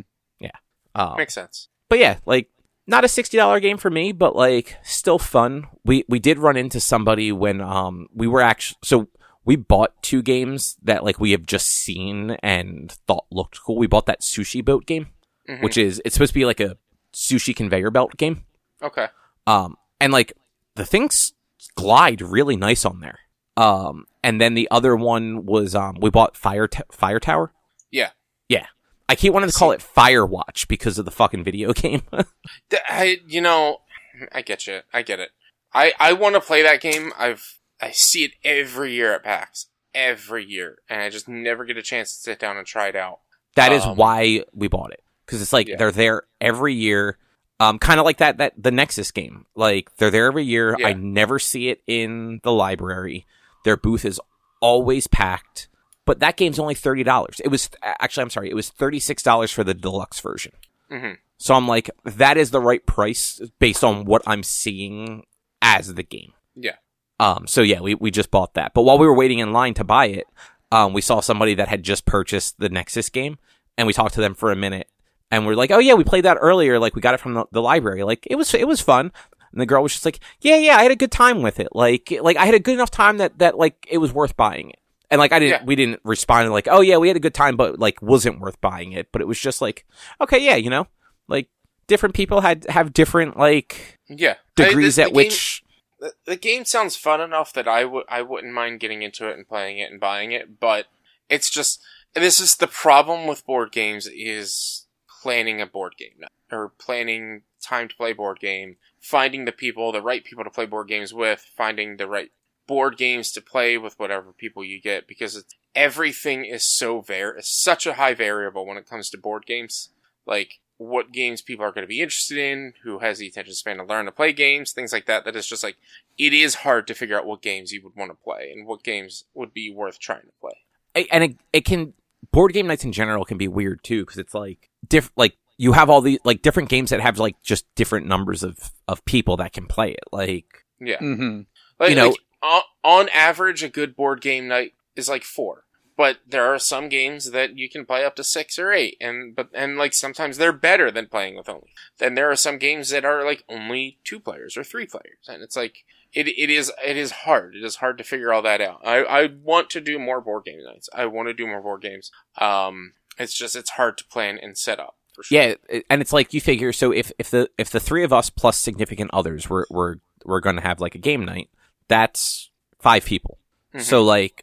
In this case, like, Nexus Infernum would work perfect, because it's a 5-person game.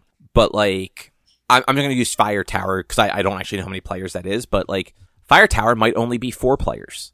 In which case, like, we were all set to play Fire Tower, and then Richie showed up. No offense, Rich. And it's like, okay, shit, well, what do we play now? We need a 5-player game. Mm-hmm. Yeah, but I mean, then that's when, like, alright, you get all set to play Fire Tower, and then somebody shows up late or whatever, or when you're about to start playing it, it's like, alright, well, we're gonna play this first. And it's like, you showed up late, unfortunately, or you plan a group to play as a team, or just the person just sits out and waits it out. Like, that's sometimes what you gotta plan when it comes to that stuff. It's like, alright, well, like, it's one thing if all 5 people showed up on time, and then you're like, oh, we're gonna play this 4-player game. But if somebody shows up late or later, and you're just getting ready to start playing the game that you started to play until that person showed up, then it's like, all right, keep playing that game and play something after or something. Yeah, and like in a lot of cases, like you're planning ahead of time, so like you know, like okay, there's going to be 5 people, so we need 5 people, like 5-person games. But like that can also just become a challenge, because it's like, all right, well, I have 3 5-person games. We played this one last time. No one seemed interested in this one. So, like, maybe like Richie said, like, I guess maybe we'll play this 4-person game and just 2 people will be a team. Or, like, maybe such and such doesn't want to play this game, so they'll just, like, watch. And it's like, it becomes a challenge. If a deck of Cards Against Humanity gets pulled out at any party or gathering, I'll sit there and watch, but I ain't fucking playing that game. Because you're fucking boring. No, I just... that game no, I know, you don't like that game. That game is bad. I've gotten into fights because of that game, because people are assholes. That's the name of the game, man. No. I'm here for a good time, not to get into a fight because somebody's a dick. Speaking of getting into fights, Drew, how is Hold'em Havoc? It's interesting. It's Texas Hold'em, but I was gonna say, is it poker? Yeah, it is. But instead of just being straight poker, like the different suits have an ability tied to them. And let me double check if I have pictures of the cards to remember what they are. But it was things like, you can look at some of the cards that are face down, or you can bet without actually having to spend any of your money, or you can eliminate a card from the board, or make it so that only you can use that card and your opponents can't, but at the cost of having to reveal your face down card, since the whole Texas Hold'em is played with poker. You get dealt 2 face down cards, and then there wind up being 5 community cards that everyone uses. So it's all a bluffing game, really. So to take away your ability to bluff to use one of these powers is the trade-off. I don't know. Okay. Look pretty interesting. Is that like in like the new in like the unpubbed area, or is that? I did see it in the unpub area later. I happened to just see the guy set up at one of the tables way off in the free play area. Okay, I was looking up the game, so I was just like I wasn't sure. I couldn't find it anywhere, so I was just trying to look it up while you were talking about it. That's all. Yeah, that sounds like an interesting way to do it. I do think it's funny that it's like you can bet without betting money. Yeah, that ability I thought was a little odd, but the rest all definitely made sense. Nice. What? I take it you didn't buy it? No, he was actually out of copies by the time I saw them. Oh, that's a good problem to have. There were a lot of vendors that sold out of stuff, which like good on them. Like hopefully it's they brought a good amount of stock with them and sold out of it, and not they weren't able to bring much. And I mean, there were a few vendors I walked by that on Friday they were out of their stock of something for that day. They were like, and it was just like by 2:00 they were out of it, and they're like, "We'll have more tomorrow, we promise." And then while we were talking to Floodgate, was it Decorum that just showed up as we're talking to them, and that was noon on Saturday or 1:00 on Saturday. Decorum just showed up for them to like show off and play test and sell. Oh wow, yeah. We were talking to the people at the booth for like that like Learn Japanese card game. Okay. Which seemed like a cool game. Really expensive for a card game though. It was like $60 or something like that. Oh wow. Yeah, like it was one of those. It's like that's a lot of money. And that was just like the base game. But we were talking to them, and I guess they had like a bigger pack or something like that. That they only had like I don't know like 20 copies of it when they got there, because like the majority of it had been sent to one of the people that was going to the show and didn't arrive at their place until after they had already flown out for the show. Like it was supposed to arrive on like Wednesday, and it showed up on Friday at their house. And like that sucks. But and I feel that happened someplace else last year. The tea booth that's been there a couple times. Like they literally sell like tea and stuff. Yeah. D&T. They are called D&T. They had that last year where like the person running the booth was supposed like a week prior they were expecting like a delivery of like all the product for the booth, and it just never showed up. Like UPS lost it or something like that. Oof. Yeah. But what was this other one, Drew? Button Kingdoms? Okay, so Button Kingdoms is a very early in development game from this one guy, Sam, who we've talked to at previous years, who did Outrun the Bear. Okay. It is a competitive deck builder battling game, but instead of like just having like cards get dealt and you just draft them, you are bidding against your opponents, and it looks like it's going to be up to 4 players. And eventually all the card art will be like stuffed animals. The premise is like your kids playing with your stuffed animals and building an army out of them. Okay. The other thing about it is you'll have tokens that you can use to essentially bribe the card to go join whatever other team. So if someone puts a bid on this one card, you can put your bribe token on there, and if nobody else puts a higher number bribe token, you will take the coins, but they will get the card instead of the coins or the buttons just going off to the middle. So that's how the economy gets a little spread out, and then you'll play your cards from your hand, and they'll have a different ability to like do damage or destroy a wall or a toll that your opponents have built, or give you more buttons, things like that. And the objective is to just eliminate your opponents.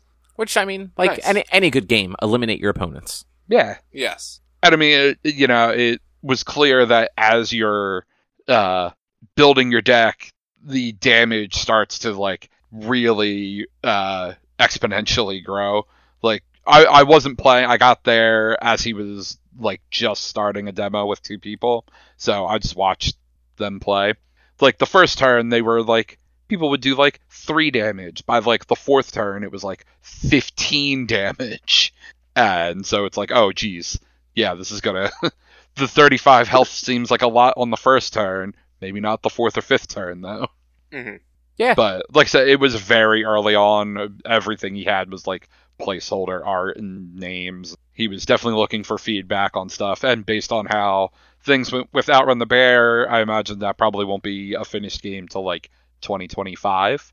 But I mean, games take a while. Yeah, but I'm sure he'll be there next year with a way more fleshed out version of the game. Like more of like a prototype versus like an alpha version. Yeah. Nice. And then all 3 of us actually played this Kronkenhole game. Crokinole. Is that how you say it? Yeah. Kronkenhole. Look, at least I knew I didn't know what it was called. I didn't destroy the name. That Kronkenhole. No, I said Crock-in-hole. But there's not even an H in there, Cobb. There's you added an N. There's an N right there. There's an N. There is no H. No, but you said Kronk. C-R-O-N-K in hole. No, I said Crock-in-hole. Oh. No, you said hole. Anyway, you did say hole. Crokinole, which apparently isn't a new game. I've never heard of it before. I've never seen it. I was very intrigued. It's interesting. They've literally had that a massive area for it every year at PAX. I've never noticed it before. I don't go that far back. I don't go to that back area. I don't, like I said in the past, I don't like go back there to play games that often. I don't go to the game library or anything, so I've never been back there. We walk past all that stuff, like all the demo areas, the painting areas, the card areas every year. I have never noticed that game before, or at least never like noticed it and took it in. Yeah. But it's sports. It's air hockey, kind of. It's more like curling. Yeah, it's a little curling. It's interesting. See, I didn't think you've ever heard of it, Drew, because when we talked about it on Saturday, I was just like, I want to try out that game, and you didn't tell me that you knew what it was called or anything. And you're just like, oh yeah, if you get a table, let me know, and I'll play it with you or something. Like we talked about like getting a table first thing and playing that game on Sunday. That's why I went there, because we had talked about it Saturday to do that on Sunday. But it's a very simple game to play. It's just, I would never get that game. Because you have to have sand on the board to make sure that your pieces glide well. And I don't want to have to deal with all that sand in my house, or getting on the floor, or making a mess all over the place, or the fact that like you can't really clean the game up. That was actually my complaint. Set up. Yeah. Like it's less of the sand being an issue, because like it is in like the little groove, like it's not getting everywhere it's not that much sand, but like the fact that like there's no way to really like it doesn't break down or anything. It's this giant wood table. Yeah. Yeah. Like if you know you have space to have this giant wood board on a table to always have out and play this game, and like in like your downstairs game area or something like that, then great, get it. Also, the boards are like expensive as fuck. Yeah, I mean they're big wood boards with like the runner and everything. Like that like it was a nice game. Yeah. It was a fun game. If you don't know how to play Crokinole, I really don't think us explaining how to play Crokinole without having an actual showcase of what it looks like is really going to do it any justice. But the best way is like you've got a circle of pegs in the middle, and you've got a big circle with 3 zones: the outer zone, the middle zone, and the inside, the inside zone. Or the outer, the inside, and the middle. For the first player, if there's no tokens on the board of your opponent's color, your aim is to get into the very middle. And we should also say there in the very, very middle is a hole slightly larger than the discs. Yeah, is like a bullseye hole. So the goal is to get into the very middle, specifically the bullseye, but get into the middle. If your piece doesn't stay in the middle, you remove it from the board. And it's not worth any points. If your opponent's color is on the board, then the game changes. You have to hit their color. You have to hit a token of their color before anything else. So like you have to hit that. Otherwise, even if you get into the middle, if you don't hit it, your token goes away. You have to hit the token of your opponent's color. So you can either play to knock them off the board and take their spot, or you can play to just move them around, try to block their stage, or block their starting area. You can hit your own color to hit them, but if you don't hit them, then both of the tokens that you hit, like yours, both of your tokens get discarded, not just the one. So it's that little added strategy of, I think I can do this, but if I can't, I lose all my points. Yeah, it's like a fun game. I kept making a joke that Cobb is getting into sports when he was playing it with Drew, because, like I said, I sat there for about an hour and a half playing with a bunch of different random people and playing with Drew. And then when Cobb showed up, I got up and let Cobb take over, and Cobb and Drew played a couple of games while I was there talking. Yeah, and it was such a quick and simple game that you could sit there and just keep playing it and like not even realize how long you'd been going for. Mm-hmm. Yeah. It was super fun. I liked it. If I ever have a bigger house and like a game space to keep it all set up, otherwise I'm never going to get that game. Right. And $300. I mean, look, it's credit cards, man. True. Well, you can get one on Amazon for like $80. It's not nearly as nice looking, but it exists. Exactly. You need to get the nice one, the $300 one. You need to spend all the money with the PAX logo on it. Yeah, exactly. So if you go on Amazon and you actually type it, this one's only $16. Oh no, it's $16 button tray, but it shows a picture of the full game. So if you type the game into Amazon, but for me at least, it defaulted to like, what price range do you want? And I clicked on the 25 and under, and it's just the little discs. Or like I guess you can replace the pegs. So there's a $11 set of the pegs you can replace, I guess. That's funny though. I want to what's okay, yeah, $100, $80. Yeah, you can get some cheaper ones. It looks like the tournament style ones are where you're getting into the $300 plus range.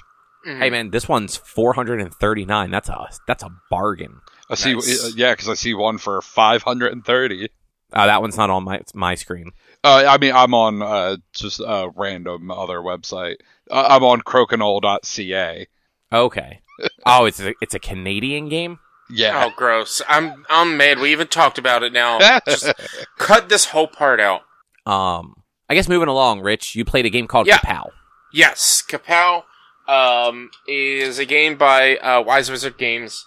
I got pulled in by the box art is very comic book style and orient. I mean, the name is fucking Kapow. It's comic book reference, and basically what it is it's hero versus villain. The box comes with 6 playable characters, but it's 1 versus 1. It's a 1v1 game where you pick your playable character. They each have some special abilities, plus you have your general abilities. And the idea is you grab your die and you roll them behind a screen.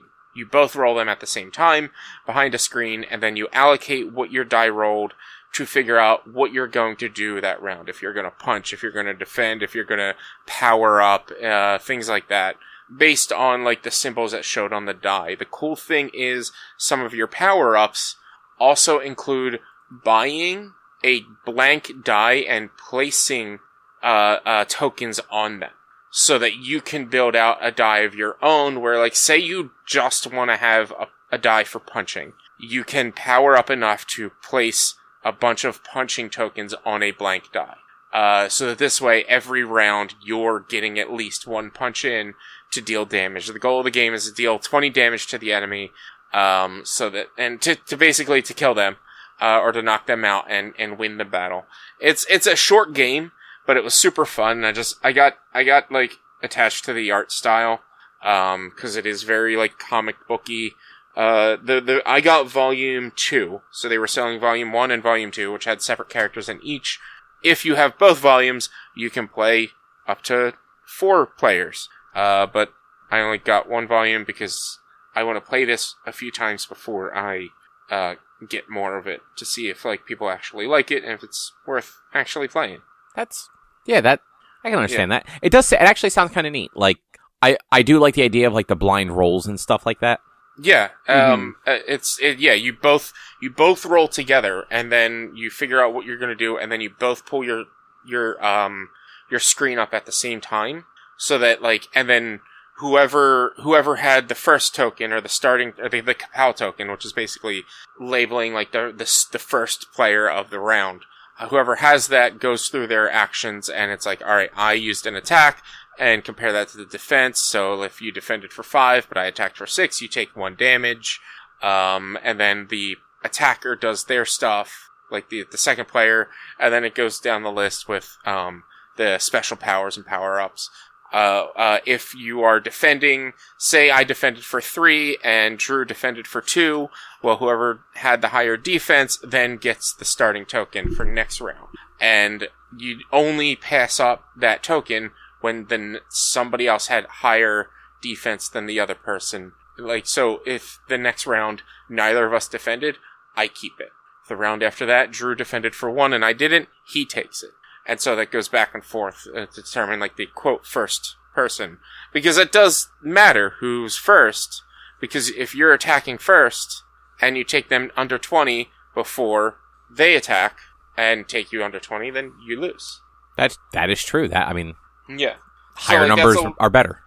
Yeah, that's a little bit of the strategy where, like, the first person in first place, or the person who starts the round with a Kapow token, does have a little bit of an advantage. It's just you have to sacrifice some of your commodity to defend. The game is quick. I was able to get a full round in and be shown how to play within probably half hour or so. The game in the box says about 20 minutes. It is a quick game. It's really fun. Cobb, I might even bring it to our next Jurassic World. Jurassic Park night. It's Jurassic World now. It's Jurassic World now. I may bring it to our next Jurassic World night so that, like, if they're if they're at the dispensary or something when I show up, we can, like, check it out and play while we're waiting for everyone to show up. Because, like I said, it's very quick. Alright. I liked it. This was one of 2 games that I said to people, I may come back for this. I played a few games or checked out a few games where I was like, I have to think about it. I'll come back tomorrow. I might get it tomorrow when I come back. Because it's just like, it was getting to that point where I'd already spent $120 on Friday, plus food and whatever, and I still had the rest of I think I walked away this weekend spending, and it's not bad. I think I made out pretty good. I spent maybe about $350 total for the weekend for everything that I got. Not too bad. Yeah, that really isn't bad. Yeah. Could be far worse. It could have been much worse. And then the last thing that we had on here from you was Freelancers? Yeah, so there was this game, Freelancers by Plaid Hat Games, that I didn't get to really demo or learn to play, but, like, they had it out and it seemed very interesting. It's another one of those, like, tabletop games that you use an app on your tablet or your phone or whatever to help play, and it is basically it is a DM-less RPG. So the app will do all the DMing for you. There's, like, some audio, some dialogue that the app will do with, I think maybe with voice acting. I'm not really sure. I can't 100% remember. But it's basically you get two different sides of your sheet, your character's race, your character's class. You set up whatever module you're going to run for that session. You open up the app and it'll just tell you what you can do where you're at. And you can either go directly towards your objective or you can go and explore around. One of the objectives they were telling me is, like, you're in a town, you can just go lift boxes. And if you go help somebody lift boxes, you increase your strength stat by 1. Or You can go make some money and then go to the shop, and you can just do all this stuff, and the app will run the DMing for you. So this way, for people who are the forever DMs, they get a chance to actually be a player. So it is an RPG, but it's an RPG. You can't really say an AR RPG, but yeah, maybe like more of an AR type RPG. Like it's a DM-less RPG, which I like the idea. And I want to get into it. I want to check it out. Honestly, I think this would be a really fun game to try to play on stream or with people online, because you can just share your screen of the app of the game being played while you're showing like the game board and whatever, and everyone can make their choices over the internet. I feel like this would be a better game to play as a RPG D&D night than maybe D&D would be to play over the internet. That's fair. Yeah. The only downside is you're playing over the internet. Well, I mean, yeah, but like this, I feel like this would be that's the downside to playing D&D on the internet, is you're playing on the internet. Like me and Drew had this conversation this weekend. We're both kind of done with the internet. Well, not done with the internet, but you know what I mean. Like, we're done. You don't want to play games like that online. You want to play them with people. We also don't want to record PodQuest on the internet anymore. Yeah, but I don't feel like dragging everything to your place. I have everything at my place. You don't. I still have to bring laptops and microphones and shit. I have a PC, and you just would need to bring microphones. I have a switchboard and everything else. Yeah, I just don't feel like doing that. Lazy. So, to be fair, Wednesday's also the worst fucking day for that for me, because I'm out of the house all day. Well, this is behind the scenes stuff we can talk about but I'm just saying in general, like me and Drew, we had a conversation, like in general, we're like overdoing stuff over the internet. And so like, part of my D&D campaign that I have with Drew, that we play over the internet with my friend, with people from Cincinnati and everyone who lives in Jersey, like, it's like I don't really have the push to play that often because it's over the internet. I don't want to do it anymore. Yeah, it just doesn't hit the same. Yeah. But I feel like a game like this, that like isn't very RP heavy and it is kind of just a board game with RP elements, would be a little bit more entertaining, or will hit the same or better than playing D&D over the internet. Yeah, and like the way you would describe this game, like I could see that being more fun than D&D on the internet. Yeah. So like, I get that. Yeah. But it's a game that I definitely want to play and check out. I think after the new year, I have a couple of people who want to do like monthly game nights and stuff, and so we might pull this in and try it out and whatnot. Nice. Yeah. It's good. Nice. But yeah. Any honorable mentions? Real quick, that time travel chess game was called That Time You Killed Me. Oh, that's what you guys were talking about. I own that. I was not the game I was thinking of. I bought that. I was not thinking of that as a chess game, but I understand why that's the description you use. Yeah. I was thinking of a game called Shobu. No, I don't know that one. It's a chess-esque game where when you move a piece on one board, you also move a piece on a different board. That's a lot. Yeah. That's a lot. That Time That Killed Me is cool, though. I like that game. Yeah, I want to play that game. I want to try it out. Yeah. The only downside, it's one of those games where, like, it's both a pro and a con. Like, it's only 2 players. Yeah. But it's a cool concept. Like, I had fun playing that one. I guess I unfortunately do not remember the names of the booths, but there was a booth. They were in the very first aisle. They were selling dog toys. Okay. And we were talking to them because we bought some stuff. The guy like just started the company over like during COVID, because he couldn't find like kind of like D&D nerdy toys for his dog. So he made this hard rubber D20 that's kind of like a Kong. That not so much that you're supposed to put like peanut butter in it, but it's got a little cross shape opening that you put like training treats and stuff, and the dog's supposed to like knock the D20 around to like knock treats out of it. And then he also had like some like squeaky plushy toys like swords and shields and maces and flails and things like that. Sold out of almost everything by the time we went over on Sunday. Like we ordered 2 of the D20s, and just bought one of the shields because the shields were like the only thing he still had in stock. Nice. But we were talking to him, like, he's only done a couple of shows, and apparently, like, this was like his best show. Nice. And he seemed very excited for like how well the show went, and like he was just looking forward to going back again like the next year. Mm-hmm. I saw that booth. I wanted to like check it out more, but I saw it in passing, and he was all the way in that back area that doesn't have a lot of walking space. So like exactly, that's why we went back on Sunday, because Sunday was the latest day. Yeah. I saw a booth. They had a game called Dicey Devices, which he probably told me this while I was talking to him. I believe the creator is Origami Whale Games, because they have a Kickstarter coming up. I'm not sure if it's for like an expansion for the game or if it's the game itself. They have a Kickstarter coming up for Dicey Devices. It's a game where you live in a town with a bunch of mad scientists, and your goal is to become the last mad scientist left and take over the world by creating your own doomsday device, super weapon, and defeating everyone else that you're playing. Okay. And we passed that booth a few times. Yeah, they were in a really premium spot, so it makes sense if you pass them a few times.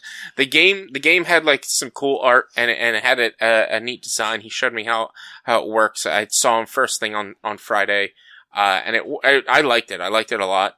It was one of those games that like stood out to me of like, I kind of want this, but I want these other things more. And so it was the first game where like, I'll think about it and I'll come back. And I ended up not going back because I was more interested in Kapow and I had found Kapow and Freelancers after I had found this, and I wanted those. That tends to happen. That's what, like, I try not to spend too much like early on, just in case like something else jumps out. It's like, I'd rather play that. Yeah. Well, and that's like, I specifically hold out at least $100 for like the $60 donations, and then like other stuff every year. But then it's like, then I have to like manage my money after that. So like the $120 on Friday was like, that was budgeted in, and then everything else is more of a, all right, treat yourself kind of thing. Right. Yeah. Like it's just a given that we're going to do the whatever that's the booster box. That's the word I was looking for. Like we do those every year. Like we're not going to not do them. So like that's a $60 that we expect to spend. And then anything else, like we didn't spend that much. Like what was it? It was 60. So that's 120. We only spent like 150 on games. A little, maybe a little bit more than that. Mm-hmm. Cause like the only two like we bought a $60 game, a $30 game, the booster box, and then we had a couple other like cheap things. So like under 200 for sure. I think in total I was about 320 to 350. But didn't you say that you were buying a couple things like as gifts, or were these all just games for you? This is just in games. I know Kapow and Freelancers were 100 together. And then the 120 on the booster boxes. And then Ray Racers, I said Ray Tracers. Ray Racers and, I think Ray Racers was 40. So yeah, probably around $300 total for games. And then I bought $100 in merch for PAX, because that was the oops, of the weekend. And not that I regret my purchases, more of just like, I didn't mean to spend this much. But when they told me my total, I felt bad saying, put some of this back. And so I just kept it all. And then they were like, oh, you bought this, so you get these as well. And you spend this much, so you get these as well. And I'm like, great, I spent too much money. Whoops. Yeah. Like, I think in total for the weekend was about $500. But, you know, it was worth it. It should have at least 5 hours of enjoyment out of all of the money I spent. There you go. Drew, anything else you want to mention? No, I think that's all for me. All right. Well, that is probably going to do it for this week then. Yeah, that's a show. All right. So in that case, if you would like to find some more of our content, you can head over to www.one-quest.com. You can also help us out by supporting us at patreon.com/onequest. If you can't support us there with your dollars, though, you can go to your favorite podcast platform, Apple Podcasts, Google Podcasts, Spotify, rate us, review us, subscribe to us. It all helps. You can also find us on social media, facebook.com/OneQuestOnline or at @1_quest on Instagram and Twitter. Our YouTube channel is youtube.com/OneQuestVideo, and you can always send us an email to social@one-quest.com. And Rich, what is your streaming? Twitch.tv/B_walnuts. Video game streaming Monday, Tuesday, Thursday, and Sunday. Where I'll be playing mostly Baldur's Gate and Sea of Thieves. This past Tuesday, me and Timmy finished We Were Here Forever. So next Tuesday we'll be doing We Were Here Expeditions to the Friendship, which is only about 2-hour game, and I'm going to give him a Christmas break and some time off so I can spend more time playing all of the RPGs and other co-op games that I have that he's not interested in. So we'll be doing a lot more Baldur's Gate and stuff after next week. Next week will be the last of co-op Tuesdays for a bit. Also, look forward to me playing a game called Tattletale, which is a Christmas-based spooky game, because we got 12 subs last month, and I changed my sub rewards to have a spooky stream if we get more than 10 subs. So that's what we'll be doing this month, is playing Tattletale, a Christmas-based spooky game. It apparently has decent reviews, too. So. Well, that sounds like it could be fun. Yeah, it's probably, I don't know, it might be next week, it might be the week after. I haven't figured that out. All right. Good times. Mm-hmm. And with that, we will be back next week with something else to talk about. Thanks for listening. Bye. See you. Bye.